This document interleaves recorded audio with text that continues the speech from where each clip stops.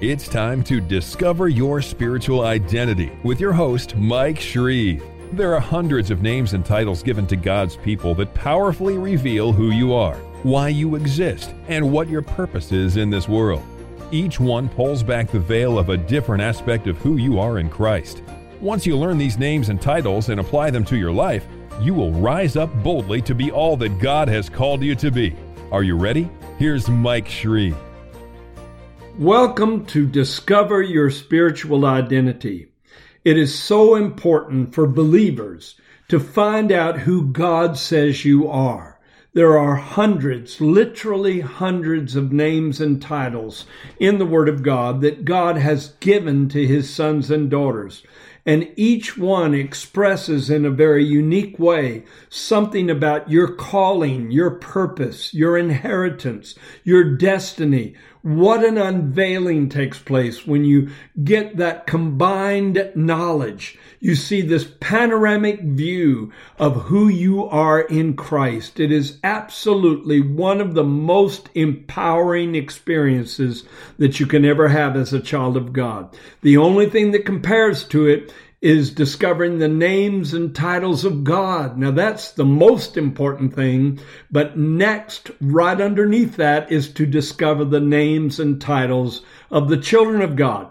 And that's what Discover Your Spiritual Identity is all about. Now on this particular episode, I'm about to unveil one of the most amazing names given to the New Covenant people of God. It's found in Hebrews chapter 12, verse 23. We are referred to as the General Assembly and Church of the Firstborn, who are registered in heaven. Now that whole passage from verse 18 to verse 24 is comparing the Old Testament with the New Testament, the Old Covenant with the New Covenant, the law with grace, Mount Sinai with Mount Zion.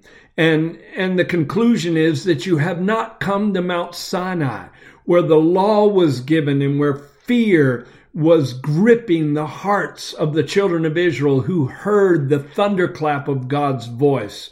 But you have come to Mount Zion. Now, what's the difference between the two? Mount Sinai created a barrier between God and mankind. It showed how exceedingly sinful our sinful status was. It proved the depravity of the flesh and how far we have fallen short of the glory of God. But Mount Zion is all about intimacy with God and fellowship and connection and forgiveness and mercy. See, Mount Zion was where David set up the tabernacle to put the Ark of the Covenant when it was brought back from Philistine captivity. And much to the consternation of the religious authorities, there was no separating veil in the tabernacle of David, but the ark was right there in the midst of the attending priests. And the primary thing that happened all day long, all night long, 24/7, was worship and adoration and thanksgiving and praise. There wasn't this constant offering up of sacrificial animals, a reminder of the awful outcome of sin being death and having to have a substitutionary animal to die in your stead. Instead of that, it was celebration. And the Bible said, you have come to Mount Zion. This word Zion means fortress. You've come to a fortress of faith, a fortress of hope in a world full of unbelief and despair. You've come to a fortress of joy and a fortress of peace in a world full of depression and anxiety. See, you have come to Mount Zion, and you are part of the General Assembly and Church of the Firstborn. That phrase, the Church of the Firstborn, means, according to one translation that I read, the church in which every member is considered to be a firstborn son. So there's no big I's, there's no little U's. The ground is level at the cross. The blood of Jesus has made us all holy unto the Lord. So we are equally holy in His sight and equally accepted in His sight. What a wonderful thing to realize that in God's eyes, from heaven's perspective, you are a firstborn son. Now, the revelation of this widens in scope when you go back into the Old Testament and see the heritage of the firstborn, how it passed down through the patriarchal line. The first thing that I notice is that no one who qualified in the flesh for the firstborn son status got it.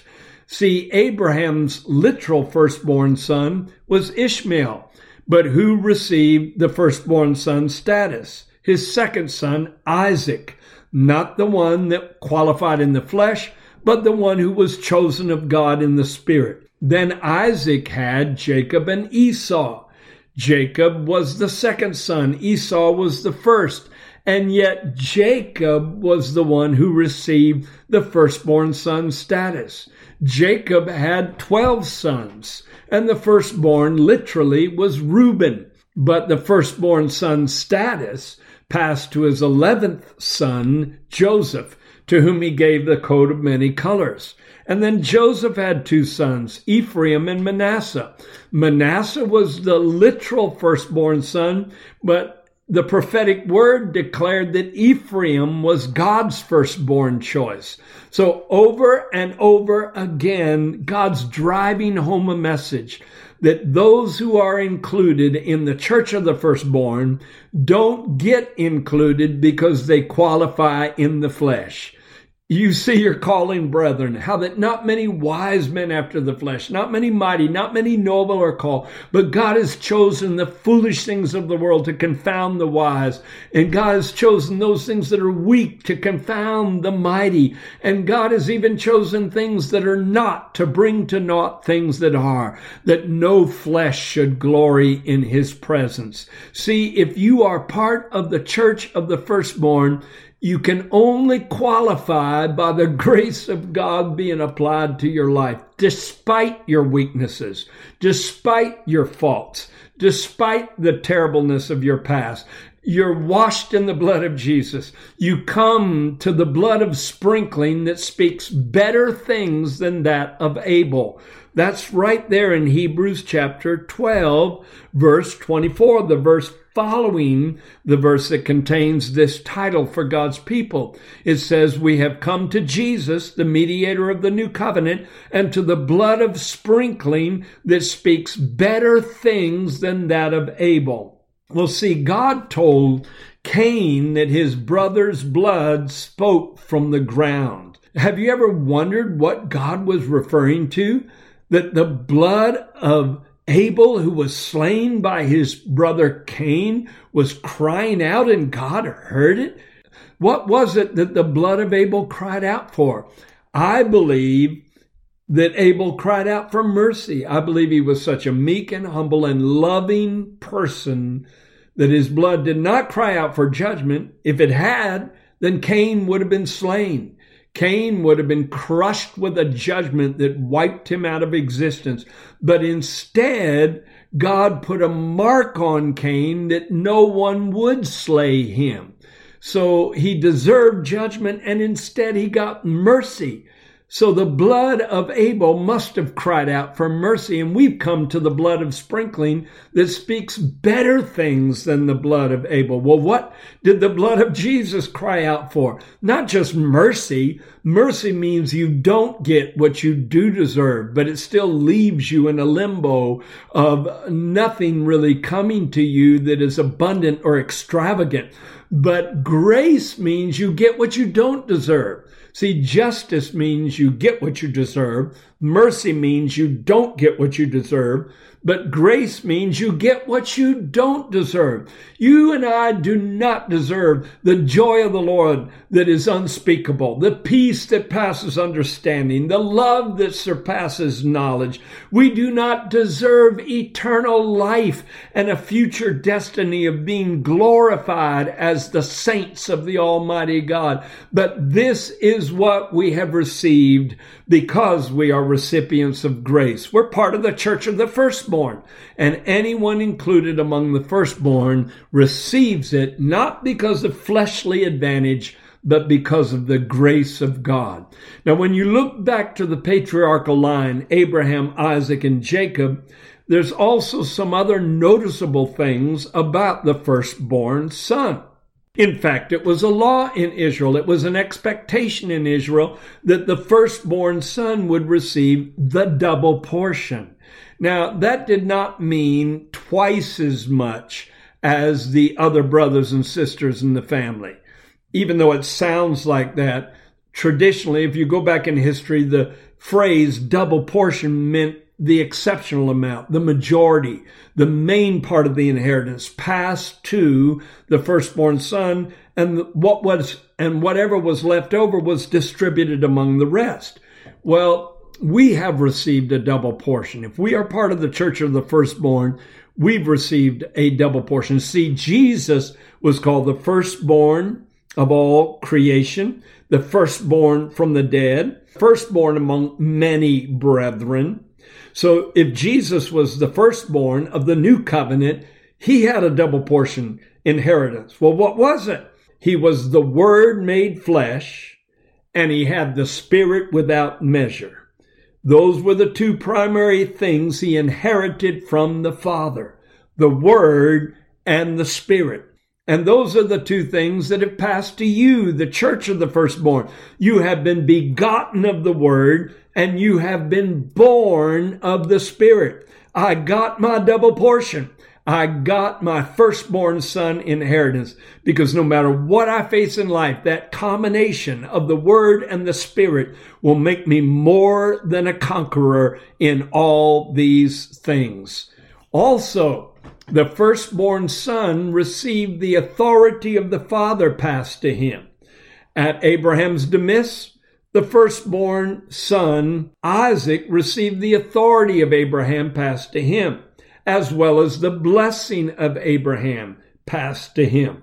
Well, in like manner, if we are part of the church of the firstborn, and Jesus was the one who came as the prototype of all who would yet come, then that same kind of authority, certainly not absolutely the same level of authority, but he did say, I give you power over all the power of the enemy.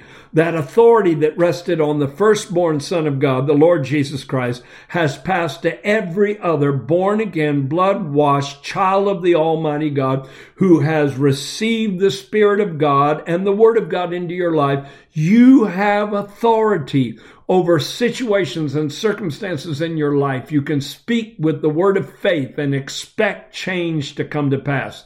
And when things don't happen the way you want them to happen, you still emerge victorious because of your faith. Because whatever is born of God overcomes the world. And this is that overcomes the world, even our faith. 1 John chapter 5, verse 4. So the authority of the Father has passed to us. First, it came from the Father to the Lord Jesus, and then from the Lord Jesus to you. Thank God we have power.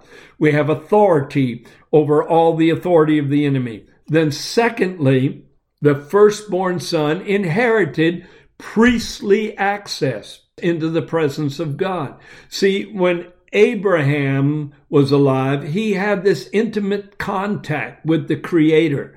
He received revelation. He received divinely unctioned insights into the plan and purpose of God for his offspring and for his own life personally. He had this connection with the Almighty. Well, you don't really find Isaac or Jacob having these kind of encounters until after the patriarch before them passes.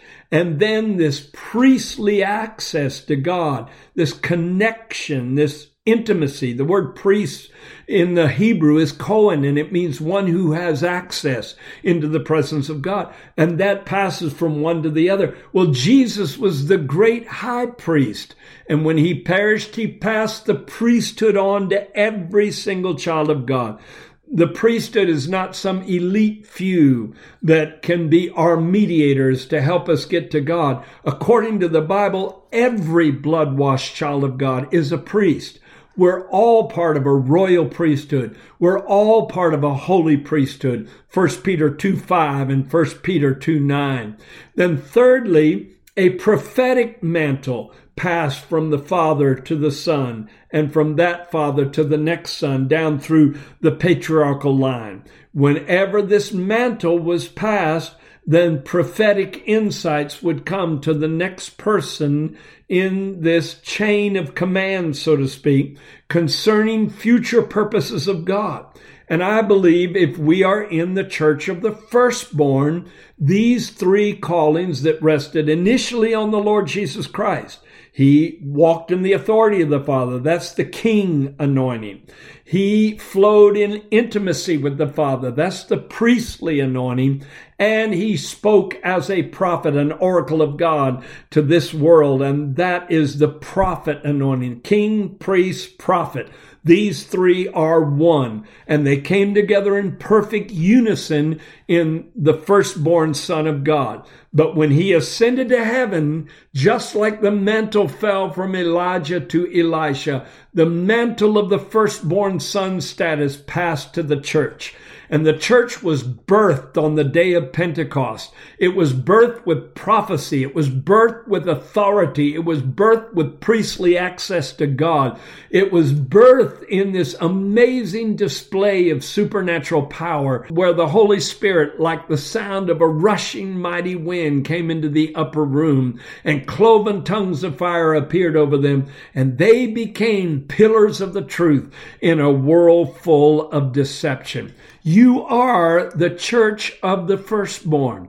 This is such an amazing thing to contemplate, to ponder, that you have been given this status of acceptability that puts you on the same level with every other person in the body of Christ who is truly right with God. The Bible said if we compare ourselves among ourselves, we are not wise. And far too often, child of God, you compare yourself to other people who seem to be accomplishing more with their lives, or other people who seem to be more gifted than you, or other people that seem to have greater advantages in life than you, that position them in a place where they are more successful or more victorious. You feel somehow slighted. You feel somehow overlooked. You feel that somehow you just don't measure up to that par. You just don't measure up to that standard. But I am telling you, you're a part of the church of the firstborn. From heaven's perspective, the simplest, humblest, most insignificant, most unknown child of God is just as important to the choir of heaven's angels as the one whose name is known worldwide. You have been bought with the blood of Jesus. You are part of an ecclesia. That's the word that is translated church. It means called out ones. You are called out of insignificance, called out of self-degradation, called out of depression, dejection, and misery, called out of the bondage of the flesh into the liberty of a relationship with God that will cause you to pass from time into eternity with absolute victory. What an inheritance God has given you. You are part of the church of the firstborn.